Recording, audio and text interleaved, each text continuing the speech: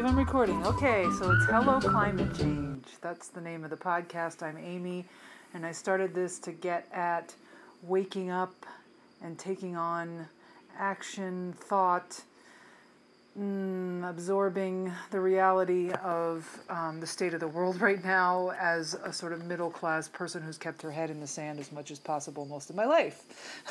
Because it just made me feel too bad and too overwhelmed and too not smart enough and too powerless, and the state of things in my mind right now has gotten to the point where I actually can't afford to be like that anymore. It's not right.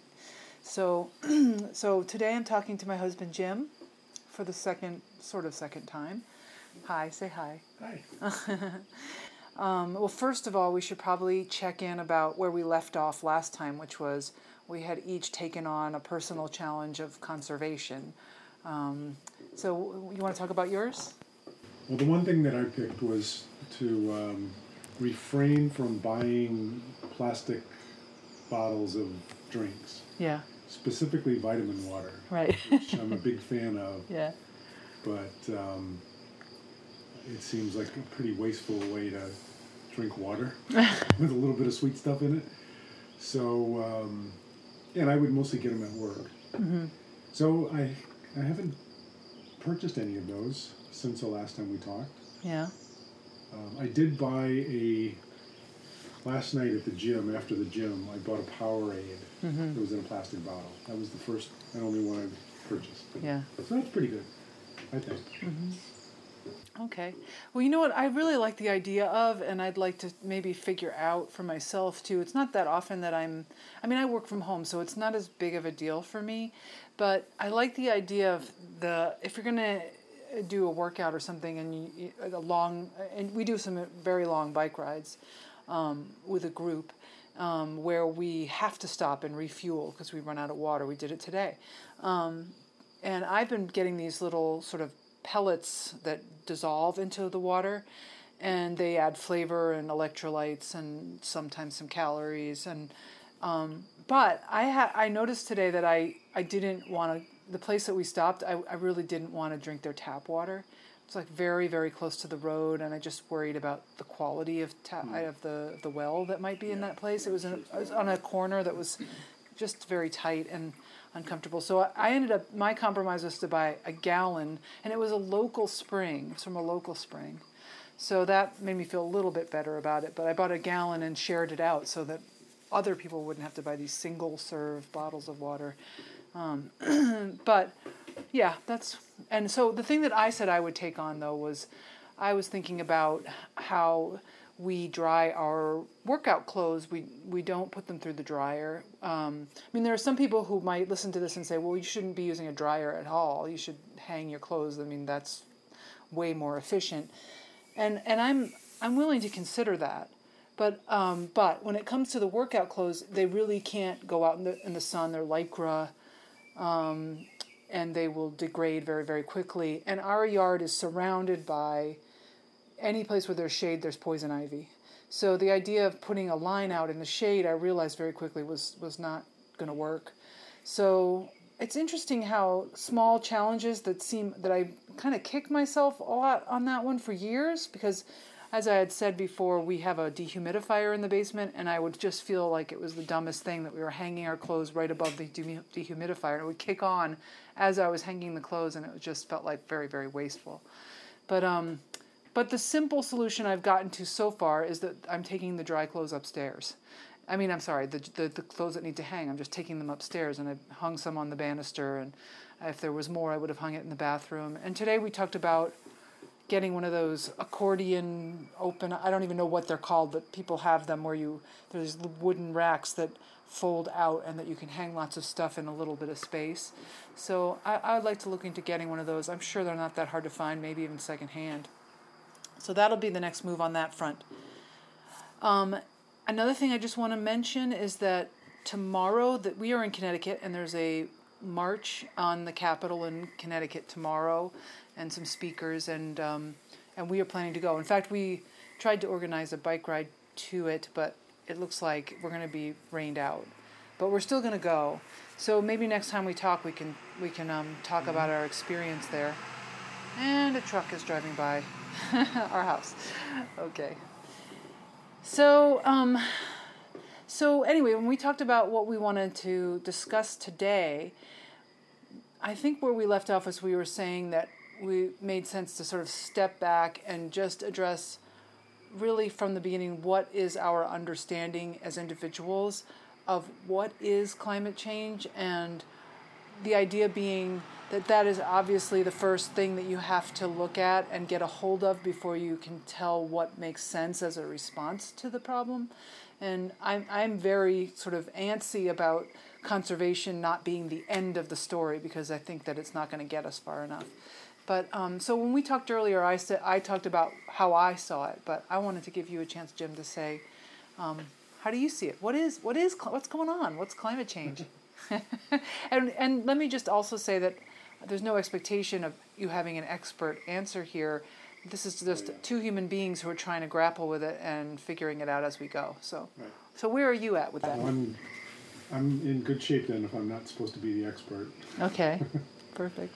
So, as I understand it, it used to be called global warming, and still, I guess, should be called global warming, because the mechanism that's happening is the carbon that we produce through a lot of our activities, mostly burning fossil fuels for various things, creates this like blanket layer of carbon, CO2, in the atmosphere that serves to trap heat.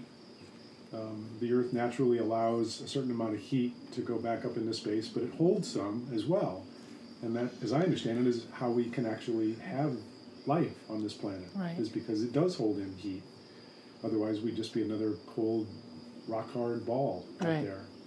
So it's important to have that mechanism, but we're overdoing it. We're adding an extra layer so that we're slowly increasing the temperature of the oceans, of the atmosphere, and all of the as the theory goes, a lot of the kinds of extreme weather events, droughts, major storms, bigger, badder storms, are all part of the consequences that happen Right. because of that warming. And we're at a point now where we can just keep doing what we're doing and keep adding more and more carbon and making the planet warmer and warmer. And there's a whole theory out there about what would happen if that continues, and it's not good. It eventually would mean like this place would be really hard for us to even live in. Yeah. Or we can take some action to try to modify it. I mean, it seems like we're past the point where we won't have any impact from climate change or global warming. But we can do a lot to sort of slowing the impact or making it less extreme, so that we can actually try to wrap our arms around it and survive it. So that's it in a nutshell. Okay. So little things that sort of caught me at listening to you. So some questions. One is, so you're talking about like there's this theory, and I'm just wondering if you have questions about the validity of that theory. Well, do I have questions about the validity? No, I don't think I do. I mean, over the last month or so, I've been looking at I forget what the acronym is, but it's the UN group, International Climate Change Group, that issues reports regularly about the status of the planet. And so I've read the different scenarios, and Right. I mean, it's interesting to read because they have these different terms that they use, like likely, very likely, highly likely, based on the level of certainty that they have that certain things could happen. So it leads you to believe that, this is all based on what we believe is the best evidence. But there's no way of knowing 1,000% Right. exactly what's going to happen. But, they try to be careful and say there's a certain amount of percentage confidence that we have that Right. this is a likely scenario. So I take it in that sense as, not that I question the theories, but that I understand they're not necessarily going to nail all of this 100%. There's Well, a range that they're yeah. trying to let people understand, we're likely to be within Right. for certain scenarios. And one thing that I've noticed is that the theories that they've put forth about how things would be now have turned out to be very, very conservative, and that they erred on the side of it being not as bad as it actually is turning out to be. Yeah, I think isn't it especially true of the melting of the ice caps that are happening, like the polar. That I think that's that's actually part of it, but I don't think that's the whole of going it. way faster than. I Right. mean, that's one example of. Right.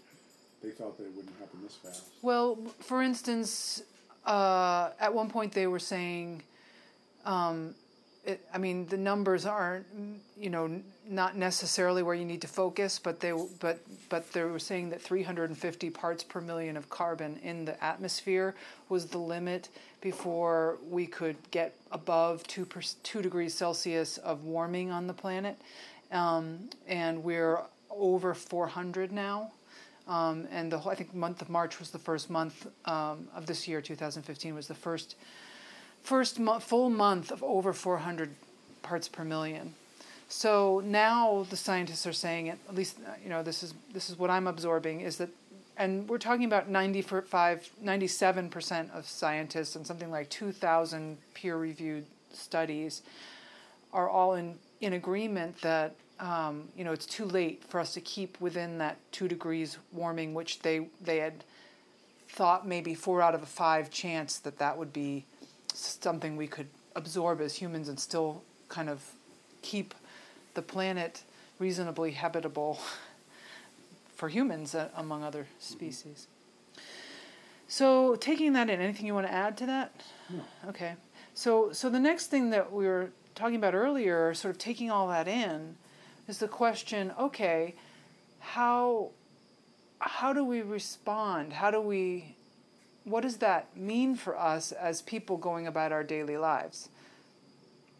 Did you have a thought? You're smiling. Yeah, the first thing that comes to my mind is, like, yay, Jim, you didn't drink out of plastic. Oh, no, I'm not trying to put you down. Man, that's so, pitifully insignificant when you start talking about making the planet inhospitable. Right. Well, I got to do better than that. I don't know. wow. I mean, it does raise the issue of, are my little efforts, I try to take the bus as much as I can. Yeah. All right, well, that's nice. Yeah. What does that really mean, though? Yeah. Well, I wouldn't be hard on you about those things. I think that, a lot of what we have to face, that's very, very difficult to face. There's that saying, no more business as usual. Yeah. But we don't necessarily realize that applies to us in our individual day-to-day activities. I mean, you can make the case if everybody took the bus as much as I did, it would have a huge impact on the environment. Right. So I could look at it that way too. Yeah, yeah, and it's. I mean, it is. I think it is valuable to be putting out a hopeful example, because you've talked about it even on this podcast already, that you're able to talk to your workmates about how actually it's been a benefit to your life, this thing that you took on that felt like it was going to be a little bit of a hardship and a sacrifice, and it turns out to be this thing where, wow, I get all this time to myself where I get to relax and I don't have to pay attention to traffic, and how nice that has become, and it is sort of hopeful that the governor of our state is looking to expand public transportation rather than expand the highway infrastructure.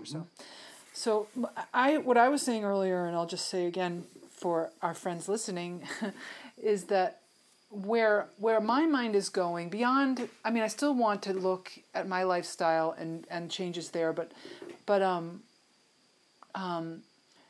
the harder question for me, where I feel less like I have control or information, is so I've heard a few times this idea that so basically the one other piece about climate change that I don't think we said already is that, so the world is getting warmer in general.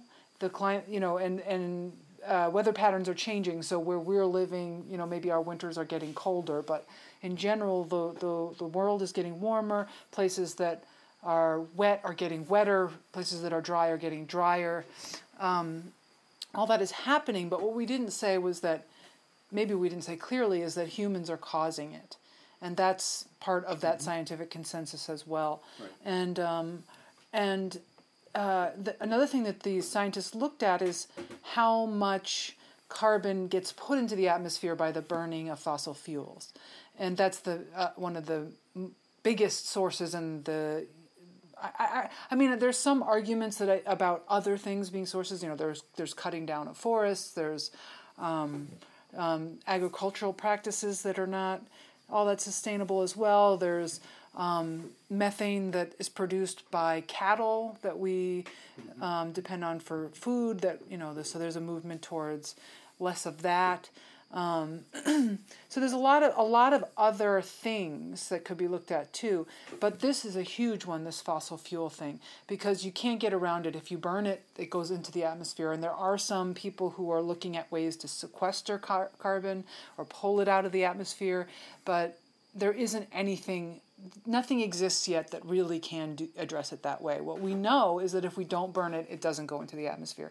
And what they've also calculated is how much can be burned before we make it impossible for humans to live on the planet. And I don't have all those numbers correct in my head in terms of what these limits are and where the lines are that they're drawing, but what I do remember very clearly, and it's really on my mind, is this idea that it was something like 500 and something units of something, and that would be the limit, that much more being burned. But at the same time, there's already 5 times that amount owned, in reserve by these companies that are mining, drilling, sucking it up out of the earth, and they have every intention to burn that fossil fuel. And it's something like $30 trillion worth of profit that's on the line there. And that's where I feel like it's, there's a lot of talk about taxes around it, making it more expensive, and all of that, in my mind, doesn't really address the issue, because I feel like it's saying, well, let's make it harder for people to destroy our habitat, our only habitat. And I feel like the answer should be no. That's a place where we draw the line. No more. No. That's the limit. That's as far as it goes. We have to make the difficult choices. We have to make a stand. And how do we do that when we're up against a lot of systems that are ineffective at best right now, or our political system has a lot of issues. Our social systems have a lot of issues. Our infrastructure has a lot of issues. We're talking about the option of public transportation doesn't exist for a lot of people because they just don't live near it, or we live 35 miles from where we work. And that's been a sustainable lifestyle, right, but it no longer is. But there are lots of countries where it would be perfectly common for there to be a rail line coming out this way. Right. And you could drive a short distance, hop on the train, and go into the city. Yeah.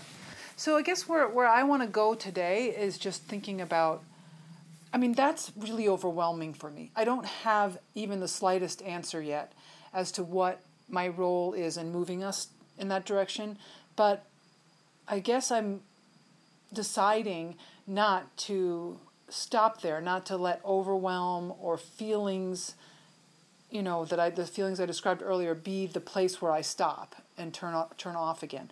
I don't think that I think that it's always one step at a time, no matter what you're taking on. And if you don't know what to do yet, you probably just don't have enough information yet. So that's where I'm hoping I can start to get clearer, is to get more information. Anything you want to say? That's the first step, and I'm hopefully there's going to be a podcast where we get to talk about what we figured out, and what we did, and how that worked, or didn't. Yeah. I guess for me right now, it's been enough of a step just to start talking about this with people. Yeah. I mean, going to this thing tomorrow is good. Yeah. I mean, just to go and be around other people who have a concern Right. and are willing to show up and talk about it and hear other people and expose themselves to more of a community. Yeah.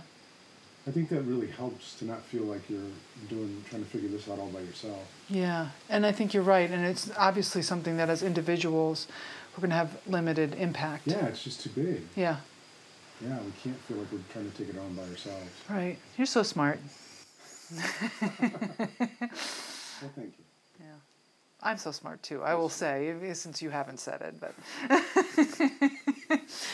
So yeah, so I am looking forward to tomorrow, and I will say that when we did the big because I didn't go, did the big march in New York earlier. Was it in the spring this year? Yeah. Anyway, no, it was in 2014, wasn't it? Yeah, It's a long while ago. It was pretty cold. Oh, okay, so maybe it was Fall or winter. Okay. Yeah. But in any case, I didn't go. And I knew a friend who was going, and I declined to go, and I kind of felt guilty about it, but I really wanted to just go for a bike ride that day. And I don't feel... it's funny, I mentioned to someone that I was going to be going to this, and I heard them talk about, I could tell they were in the place I used to be in, where I could tell they felt bad, like it put them in I wasn't trying to make them feel bad, and I didn't reassure in any way, but I didn't try to make them feel bad. I mean, it really I just let it, I nodded and smiled, but in a friendly, not smirky way. But I guess the point is, what is my point? I don't know what my point is. Something shifted for me.